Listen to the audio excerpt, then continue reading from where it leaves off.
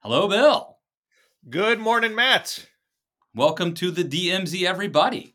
For those closely following the Bill Scher dog saga, we are taping a little more late morning today, which I think is closer to dog nap time. So hopefully, less of a disruption than the past couple of days, past couple of weeks. One thing is for sure, you don't like that dog, but that dog loves you. I'm not convinced of that. But we definitely tolerate each other. Well, there are marriages that are built on less than that. So we'll take it this holiday season. Where do you want to start? It seems like there's no dominant story this week per se, but a few stories that I think could pass for dominant stories. I mean, I think there's a lot of stuff going on. They're trying to keep the government open in Congress. McCarthy's still, touch and go. Cinema shook things up. But I don't know what's on your mind. Well, first, this is a good time to plug. You and I had to do an emergency podcast last week after we turned off the lights on the DMZ and shut that down for the week. The cinema news happened, and the Brittany Griner news happened, and so Right. You and I did an audio podcast at Matt Lewis and the News. And if you are only watching or listening to the DMZ and you missed us talking about those topics, we did 45 minutes basically on the cinema switch. So check that out. Right. And so we don't need Bill, to. I think we should start. I think we should start this week with a tried and true 2022 DMZ topic because it's a topic that keeps on giving. It's a gift that keeps on giving, and that is Ron DeSantis overtaking Donald Trump, and not only overtaking Donald Trump, but doing it in an interesting way, including the latest has to do with him launching investigations into vaccinations. At least that's I wouldn't connect those dots. I mean, we have a which is he did this anti-vaccine roundtable yesterday, Wednesday, and but it's indicative. But I think it is indicative of something, Bill, which I think is that everybody wants someone to run against Trump. And the main thing we want them to do is to beat Trump by virtue of being less crazy than Trump, right? Because then it's a moral victory, right? You're not just beating Trump, you're beating Trumpism. But the problem with that is it sort of looks like you're hitting him from the left, and it doesn't work with the Republican electorate. The Republican base today doesn't want someone who's going to beat Trump by pointing out that Trump is like, let's say, too extreme. Then the second thing we might settle for, Bill, is we might settle for like, well, Trump is too chaotic and he's a loser. Ron DeSantis isn't even doing that. I think Ron DeSantis, it seems to me, Bill, maybe I'm wrong, but it seems like he's laying the predicate here for having a way to attack Donald Trump from the right. Donald Trump, the guy who was behind Operation Warp Speed, who got booed. You remember Donald Trump got booed for talking about vaccines. I think it was at a fundraiser a while back. So maybe this is part of part of Ron DeSantis' appeal, part of the reason that he is actually running ahead. And I think the main thing is obviously the midterm losses. But I think we should try to separate these things out to some extent. So first, we had a series of polls come out last few days where when you test DeSantis and Trump head to head amongst Republicans, DeSantis is ahead. Although I did see one poll where Trump was ahead, that was Marist, but there's at least, I think, 3 others where DeSantis is ahead. You're not seeing DeSantis ahead when you're testing a larger field of Republicans. Trump is still holding plurality first place when you're testing a broad field. Now, of course, we don't even know what the field's going to be. We don't know how many people are actually going to be in this field. So it's all a little murky at this point. But so I think we can say DeSantis has established himself as the primary Trump alternative. We can't say with confidence that Trump can't still win this primary so long as the anti-Trump vote is divided to some degree. Now, and to get this to the other point, this vaccine point, DeSantis has definitely made his primary persona / theory of the case as I'm the guy that kept Florida free. We had to choose freedom over Fauciism. And he's a stump speech that he's honed. It's chock full of stats, which may be of dubious quality, but nevertheless, it sounds very erudite when he does it. To make the case that he did not get suckered by the so-called experts, and Florida is thriving because of it, so he has a model to export to the rest of the country. That basic argument is not really tethered to being a vaccine skeptic. It is much more of an anti-mandate, anti-lockdown argument. I agree. Let me just put a pin in it real quick, Bill, because I think that I'm willing to give DeSantis some credit. And I think that Florida was great. I went to Florida toward the end of COVID, and it was awesome to not have to wear the mask. At that point, the mask wearing was pretty performative, I would say. Now, Florida is sort of spread out. There's a lot of warm weather. People can be outside more. But I think that DeSantis does deserve some credit for kind of, reopening his state at the right time. Some of it, I think he deserves some credit for. Maybe he got lucky. I don't know. But that is, as you were pointing out, Bill, that is different than the question of vaccines, because in my opinion, where I split with the COVID hawks was after vaccines. I was very much cautious and conservative about COVID. And then we got the vaccines. And that's when I felt like it was wrong that they were, for example, keeping schools closed way too long. So, but to me, the key was getting a vaccine. Getting the vaccines for me was a key. Once I was vaccinated, then, if I'm in a crowded area, maybe I'll wear a mask. But I sort of went about my life as normal. I think that's what happened in Florida. But it's more concerning to me to attack the idea of vaccines for a whole bunch of reasons, including what happens the next time something like this happens. And we've undermined the whole concept of vaccines in order to win elections. I do want to ask you. So, one, I don't want to debate DeSantis's record on this here, because I think that would take us in a whole down another rabbit hole, which I don't think I want to do right now. But I just want to say, for the record, I don't necessarily agree that he deserves all this credit. But let's save that for another time. I want to ask you how does Matt Lewis feel about Ron DeSantis now because of this vaccine stuff? But let's also save that for a little bit.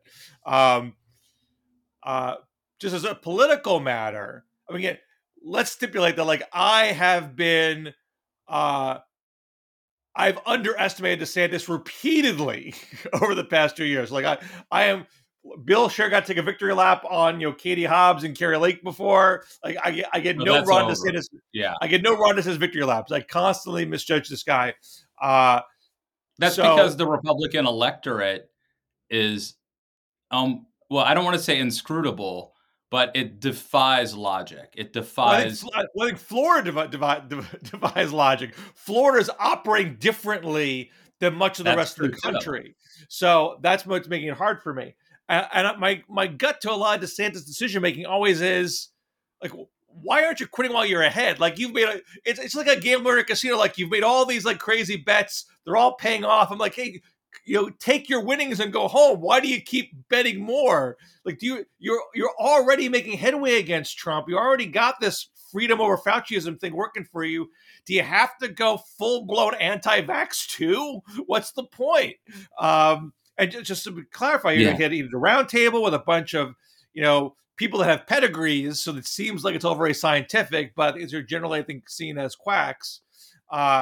And he's saying he's going to call on the Florida Supreme Court to impanel a grand jury and investigate the vaccine makers for spreading misinformation about vaccines. And he's creating a government committee that essentially functions as a counterweight to the CDC. So they'll put out their own stuff that would say the CDC is wrong about X, Y, or Z. He already has a Florida Surgeon General who's a crank on this stuff, but uses as someone who had with a nominal pedigree to make it seem like it has some legitimacy behind it.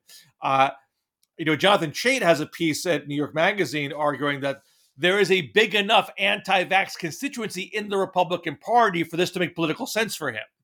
That's my point.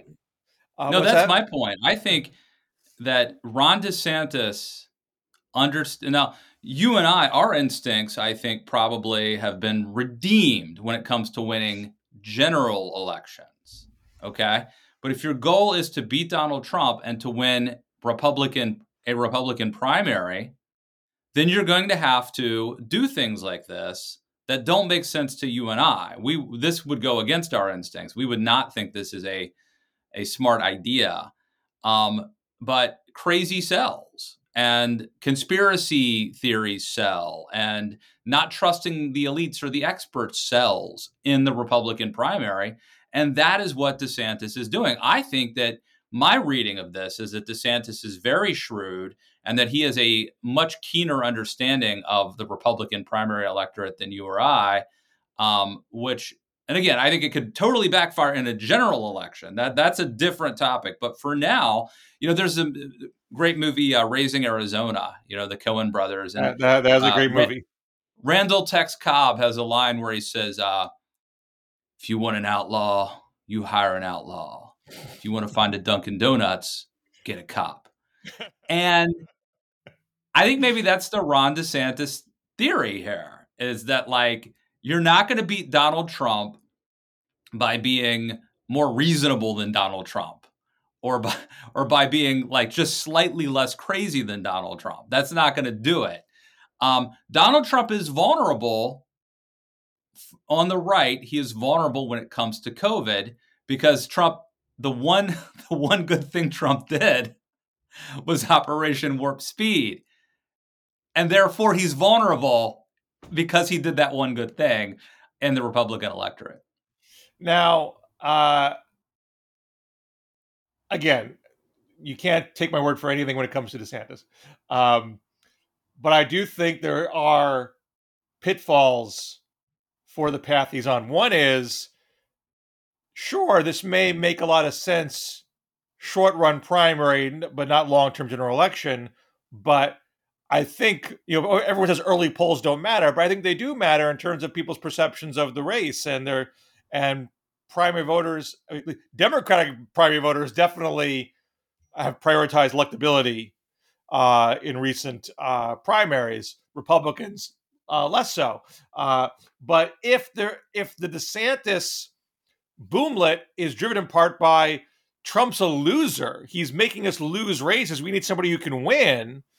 If DeSantis starts getting a reputation of being, too crazy for prime time, and he's losing to Biden, I mean, the polls I've seen of Biden and DeSantis are basically competitive. And certain polls have DeSantis doing a little bit better than Trump versus Biden, but not all of them. And I averaged a bunch out the other day, and I think Biden was ahead of Trump by 2 and change. And Biden was ahead of DeSantis by less than half a percentage point. So that's what we're talking about here. But you're still talking basically, dead heat within the margin of error races. Let's say DeSantis becomes known for being an anti-vax crank, and that puts him 5 points behind Biden. Does that then have a domino effect where it becomes less appealing as a Trump alternative if he's seen to be someone who's going to lose the general? Yeah, I mean, if we get to that point, but again, we're talking about someone who just won re-election by 19 points in the state of Florida. and someone who was beating Donald Trump in a lot of in these polls. Florida, I think is the key point there. He won big in a state which is no longer a bellwether state. No, you and I both know that, but Florida is a big, important state. And in recent memory, it has been a swing state, the swing state. So I think in terms of perception, he doesn't have to worry. He has the perception of being a winner. And I think it will take a lot to change that. I do think he has realized it's not enough to beat Donald Trump. It's not enough to just call Trump a loser. So I think he's going to have that, and he's going to have COVID too. I would also say that even though I am a big supporter of vaccinations and I'm very concerned about the anti-vaxxer thing, I think it would be wrong to, number one, assume that the only people he's appealing to are sort of rabid anti-vaxxers. I mean, he's tapping into people who just don't quite know about vaccines or want to do more research or who want to look into it, who don't trust the elites, who don't trust the experts. And I'm telling you, COVID really also scrambled. It really did a lot of weird reordering, and it radicalized people. There are people I know who become very passionate about that. So I think there is a constituency of people out there across the country who are, in many cases, liberals or former Democrats who this very well may appeal to, Bill. Well, here's the thing that I think is weird about the DeSantis choice here. I think most normal people are just done talking about COVID. I mean, the argument has already been won that we're not going to mask all the time. We're not going to lock down everything all the time. We have a vaccine. Even if there's a spike, we're just going to muddle through it. You know, some people are going to get it and sucks for them, but you know, that's been adjudicated and resolved. And people want to put it in the rearview mirror. DeSantis cannot stop talking about it. I mean, this is COVID to DeSantis is 2020 for Trump. They just can't let it go. That's an interesting. One of the reasons why I would say the Trump is sorry. Well, both are self-serving, right? DeSantis wants to talk about COVID because the perception is that was the issue he championed and that he was right on. I think that when Trump is obsessed with 2020, it's more solipsistic and more navel-gazing and more backward-looking. But I think that is an interesting insight. Bill, another point I want to make about DeSantis is, unlike Donald Trump, I think there's a chance that DeSantis can pivot. I think that DeSantis can run a certain type of race in a primary and then pivot and be more gubernatorial, senatorial, professional than Trump. And we saw him do it after he got elected the first time in Florida. DeSantis spent a couple of years just kind of doing a good job until COVID happened. I mean, it may be that I think Trump didn't have the capacity emotionally to pivot, and I think DeSantis does. It's possible that DeSantis is less of a broken person emotionally, and in a completely cold and soulless and calculating way, can pivot, can recognize, okay, it's time to do the next thing. He wasn't Mr. Lockdown right away. He wasn't Mr. Stop transgender talk in schools right away. He didn't have. Well, he was pushing vaccinations. In fact, right. And Kristi Noem, who's someone who wants to run for president, she had a line a year ago. She didn't name DeSantis directly, but it was implied. Certain people claim that they locked down the beaches when they really didn't. Something like that. She's trying to argue like she really did it and he didn't really do it right away. And Trump made a point like that. He, in his Truth Social post the other day, he tried to suggest that DeSantis was overplaying his case. Forgive me for digressing a bit there. My point is that I do think DeSantis has the capacity to pivot. It's less of an emotional impulse for him, perhaps. And the reason why I think he was more appealing to people over the past year is that he was constantly picking new fights. Again, my gut always was, why are you picking that fight? Why don't you cut your losses? but he's keeping it fresh. He's going Yeah. to go after Disney. He's gonna do the Don't Say Gay bill. He's always going to find something to Yeah. do that's new. And I And would Trump was doing venture, same old, same old. But is yeah. DeSantis getting too stuck in this COVID rut to be able to keep doing that for the next year? I mean, I would venture to say DeSantis has a better feel than you or I do, and he could pick a new fight with someone new next week. I mean, our instinct, and I think as a conservative, this is a conservative desire. I like comity. I like peace. There's a really good book I read about 20 years ago by H.L. Richardson, who was the founder of Gun Owners of California. And it's more of a primer than a book. It's almost a pamphlet, but it's called Confrontational Politics. And essentially, this guy who was obviously on the right studied the left and, in fact, even like communists, and how that they were constantly on the march. They never wanted peace. They always, basically agitators are never satiated. They're constantly doing more. There's always a desire for action, and that goes against what I like. Sort of a conservative American. I want things to settle down. I want to get my shit together for the holidays and just have some rest and relaxation and peace. But these agitators, these activists are always stirring shit up. And H.L. Richardson's insight was, this is what the left does. We should be doing it. And I think that that's what DeSantis is doing. He doesn't want things to settle down or calm down. You have got to be constantly pushing, fighting, picking fights, picking battles. And so, I think our instinct, Bill, is, why would you do that? You're popular. Like, let well enough alone. If it ain't broke, don't fix it. And he's like, hold my beer. Let's go after Mickey Mouse. We probably should not talk about DeSantis, for the entire show. There are other things to talk about. I want to say one last thing, though. I don't know if he has like a personal feel for it. I don't know if he's a true savant in that way. I mean, I can't know, but I was struck by the New York Times profile of him that came out in the fall that noted that he has his staff constantly monitor the Libs of TikTok Twitter account, which is constantly trying to like pick up random videos of liberals saying supposedly crazy things and making them look terrible. I just think he has a system in place where he's tracking right-wing opinion online and is chasing that opinion, which obviously has its merits in terms of trying to establish a feel if you don't have it naturally. But I certainly would worry if I cared about DeSantis's long-term viability, that I don't know if you want that tail wagging the dog all the time. I think you're totally right, Bill. Whereas I think Trump is an instinct player who goes by the gut.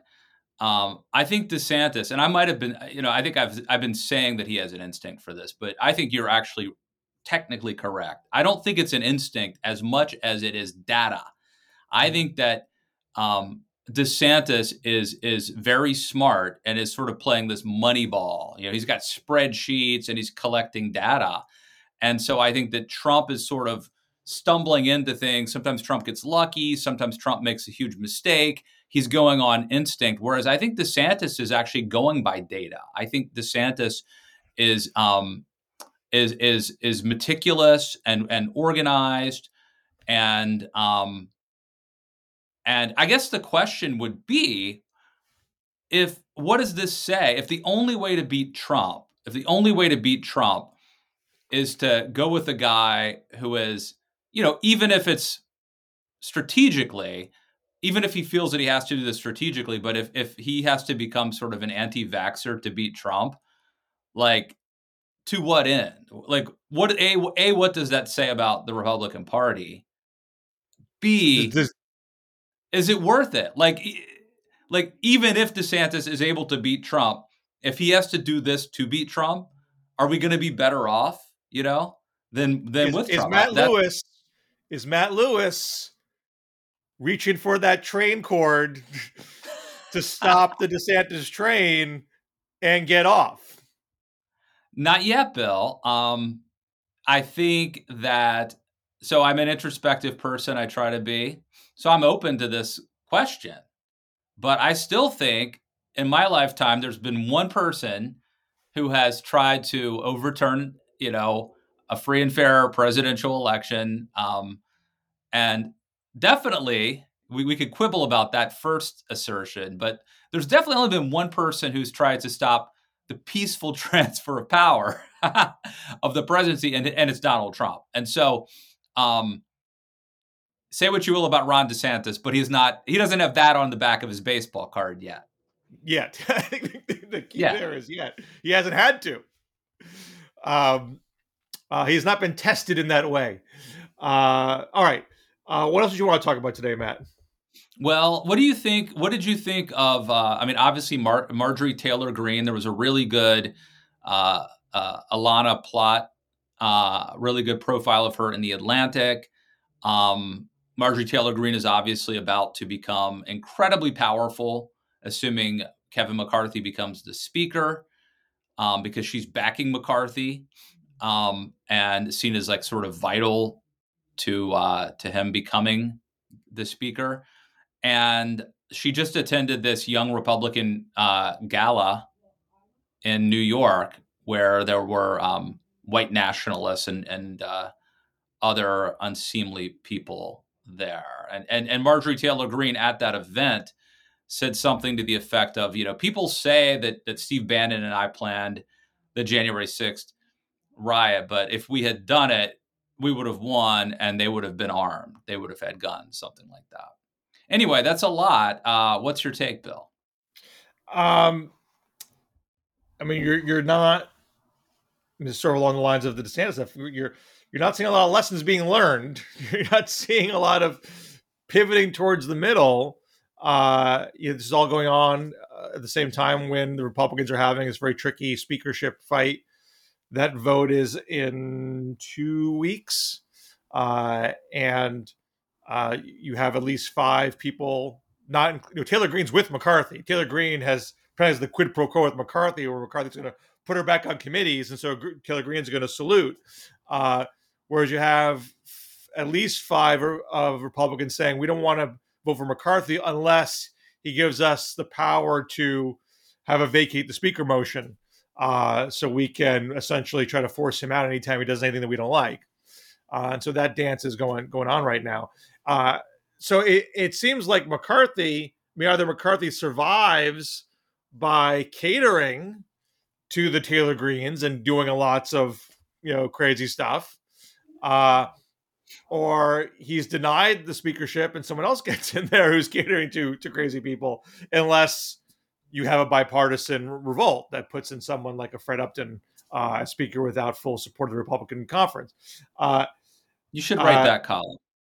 I should write that column? I don't think there's enough talk about that possibility. You should write that column. I wrote that column. I wrote that for Real Clear last week. There you go. Hey, we need to promote that. I had no idea did we talk about it? I don't think I knew that. I think we talked about it before I wrote it. If a tree falls in the woods, Bill, we need to push. This is because I think it's an underrated idea that hasn't. It's obviously not likely to happen, right? But it's not absurd. It could happen. I think you would probably need a few failed votes in the speaker's balloting. You probably have to get to 2 or 3. No one has a majority situations, and the Freedom Caucus types not budging for the Don Bacon types to say, okay, screw you guys. This is nonsense.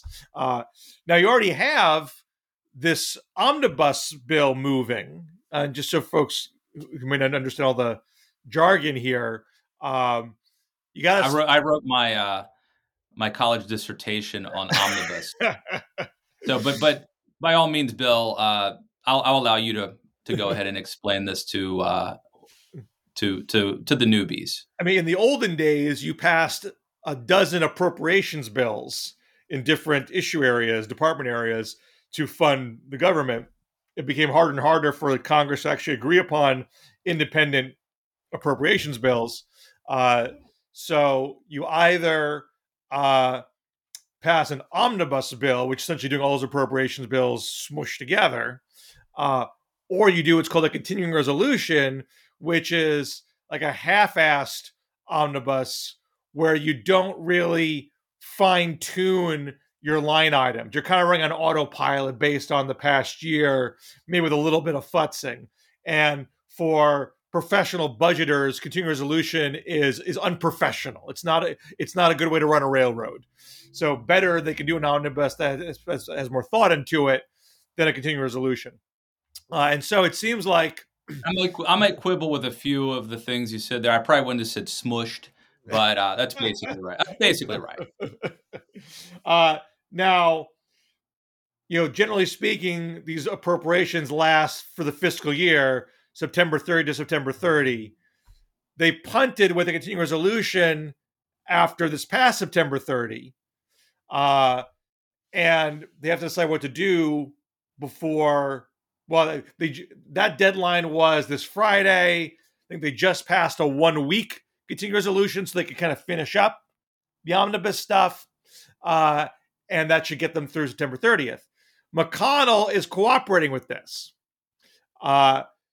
The McCarthy critics are livid because this is the thing they hate the most. They want to take a meat axe to government spending, and cooperating with Democrats and being kind of roughly status quo, maybe a little less here, a little more there. That doesn't do it for them. And they were already mad at McCarthy in the past for not playing every card possible to try to force Democrats to accept smaller budgets. So they've already essentially said this is unconscionable. So McCarthy has no choice but to oppose this if he's going to maintain some party unity. But their votes aren't needed necessarily so long as Democrats are unified in the House. But we need bipartisanship in the Senate, which McConnell is providing. So McConnell, I think McConnell's trying to do McCarthy a favor theoretically, right? I mean, yes. And do we really, I guess, from a political standpoint, McConnell would probably prefer there not to be these Tea Party era fights over government shutdowns, right? That's not helpful if you're a pragmatic leader.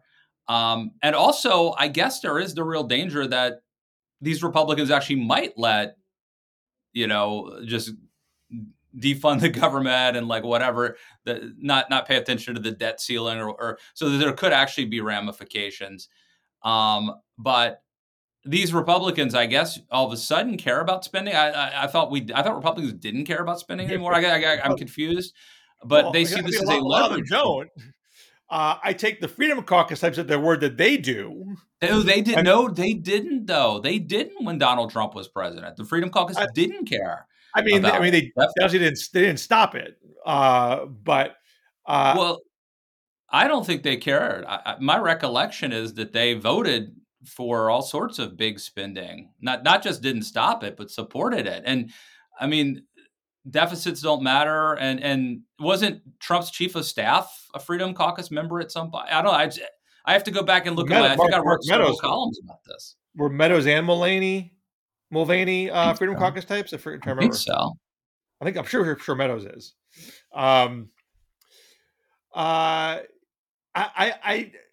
If I'd have to go back and look at the whole record. I would imagine there was grumbling about it, but I'm sure they saluted because everyone was hard pressed to go really cross wires with Trump on these things. Trump doesn't care, obviously. Trump's for Social Security. Trump's for Medicare. Trump was trying.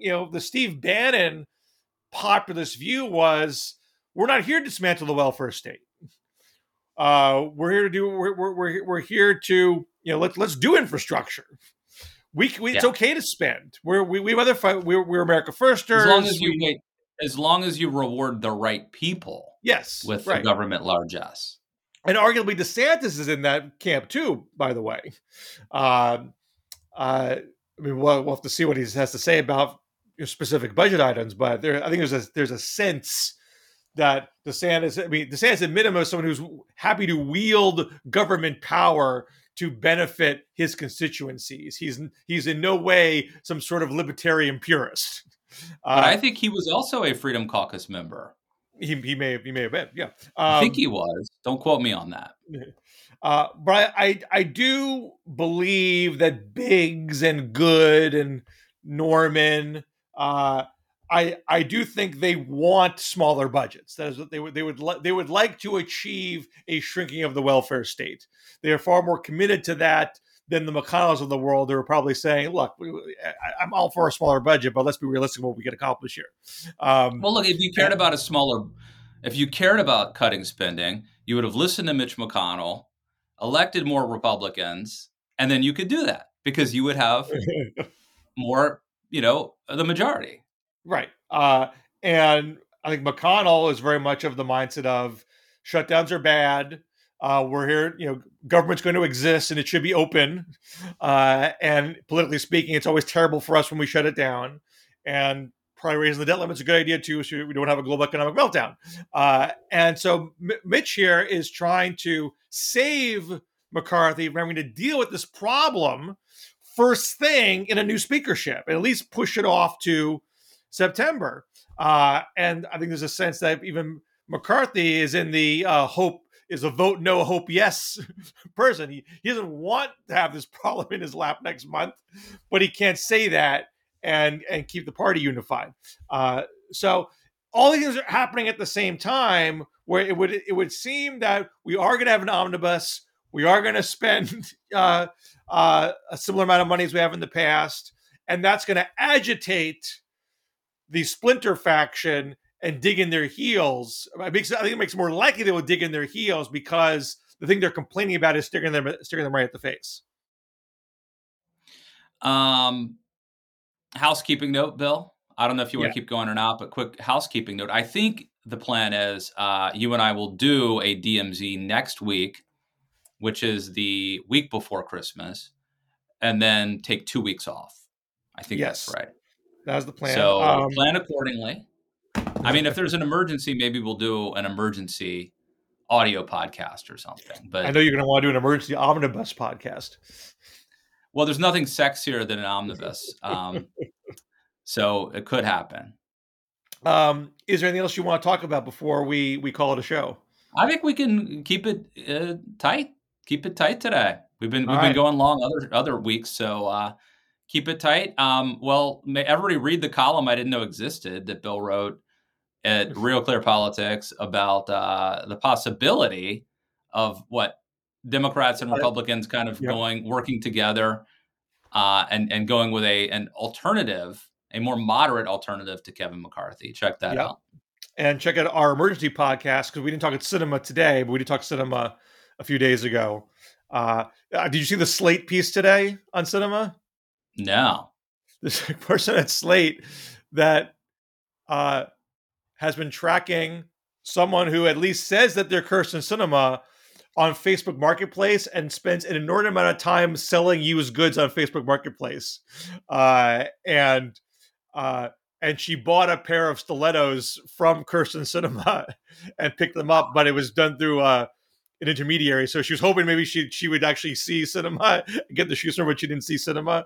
But I've never been more fascinated by Kirsten Sinema than this moment. So she couldn't prove it definitively, but it does seem like Kirsten Sinema does sell an amazing amount of stuff on Facebook Marketplace. That is so cool. Love it. She's an enigma. I think it's fair to say. So if you're in Arizona, but check Matt, it out. We had a whole. Do you vote Sinema for Senate if Matt Lewis lives in Arizona, which you kind of do already? I think so. You would vote for if it was Ruben Gallego, Kirsten Sinema, Carrie Lake for Senate. Then I think I vote Sinema. Even though Sinema is pro-choice. Yeah, if those are my choices, but you've never voted who's for Ruben Gallego? He's a progressive Democrat. Okay, I vote Sinema. But if Doug Ducey's running, I vote Ducey. Okay, but you would vote for a pro-choice. Someone would vote for pro-choice judges. In that scenario, if it's Carrie Lake, Sinema, and a hardcore progressive, I would vote for Sinema. Wow. Does that shock you, Bill? That I mean, you've never crossed that line before, Matt. Well, first of all, there's two developments. One, I don't know if you heard, Bill. They did this thing called Roe versus Wade. They overturned it, so that's changed. Okay, all right. And the second thing is, there's this thing called the big lie, where people are. Right. So I support the sanctity of life and the sanctity of elections. Those are kind of my two big issues. So those are my two big issues. I know we're like playing World Cup extra time here. So Chris Sununu, governor of New Hampshire, looking to run for president, he says he is pro-choice, that he uses the label pro-choice. He signed a 24-week ban in New Hampshire, with some exceptions in the late term. So it's hardly a 15-week ban or a 6-week ban. But some people in the Democrats saying he's not really pro-choice, he signed this ban, but he would say, hey, look, I'm really in the middle here.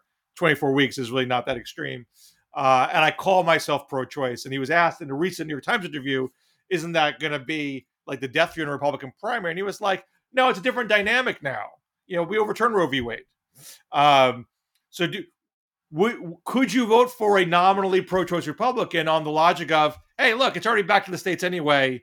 Who cares what the president's opinion on this is? Oh, you mean for president? Yeah. If DeSantis became too anti-vax for you, and it was Donald Trump, Ron DeSantis, and Chris Sununu, what does Matt Lewis do? So first of all, let me say, and this is for the old people listening, that I'm team Bob Smith. That I supported Bob Smith over Sununu. My wife worked for Bob Smith. Was that different? Was that different Sununu? I think it was the same one. Okay. I think it was Chris Sununu. I mean, his dad was the chief of staff, right? Right. Bush. Is that right? Right. Right. Yeah. So basically, what happened is Bob Smith, was a senator from New Hampshire, really good conservative, very nice guy. I went to a Yankees game, sat next to him. It was cool. But I guess he left. He was critical of George W. Bush, and I think he left the party briefly and ran against him for president or something. Right. And so the party, conspired to defeat him, going against their sort of rule of supporting incumbents, and they supported Sununu. So I sort of have a beef with Sununu, just like I have a beef with Larry Hogan Sr. No, he ran against John Sununu. Okay. So are they brothers? Brothers, yes. Bob ran against Chris Sununu's brother. Okay, so this is a family vendetta that I still harbor the vendetta. Either way, it can go to brothers and sons. Having said that, yeah, I mean, if I will try to vote for the most conservative person in general, the most conservative person who can get elected, as long as they're not involved in trying to support things like a coup. That is a deal breaker. And it's not to say that Matt Lewis's opinion on abortion has changed at all, but because Roe v. Wade is no longer law of the land, a politician's abortion position is no longer a litmus test for you in deciding your vote. It is. I mean, if someone is like avidly pro-abortion, that's a deal breaker. But Bill, I don't think it's just Roe. I think Roe has changed, but I also think Trump changed everything. I mean, we are, like I said, the sanctity of elections and the sanctity of life. I mean, some of these candidates, like Carrie Lake, she might say she's pro-life, but how could I support Carrie Lake? I couldn't vote for her despite, and so if my choices in the world for president, let's say, if it was either Carrie Lake or Chris Sununu, then I would have to go with Chris Sununu. Mm-hmm. Okay. Does that seem crazy to you? No, man. I mean, I'm just trying to understand the journey that you're on, Matt. That's all. No, I don't think I've changed at all. I just think the context has changed.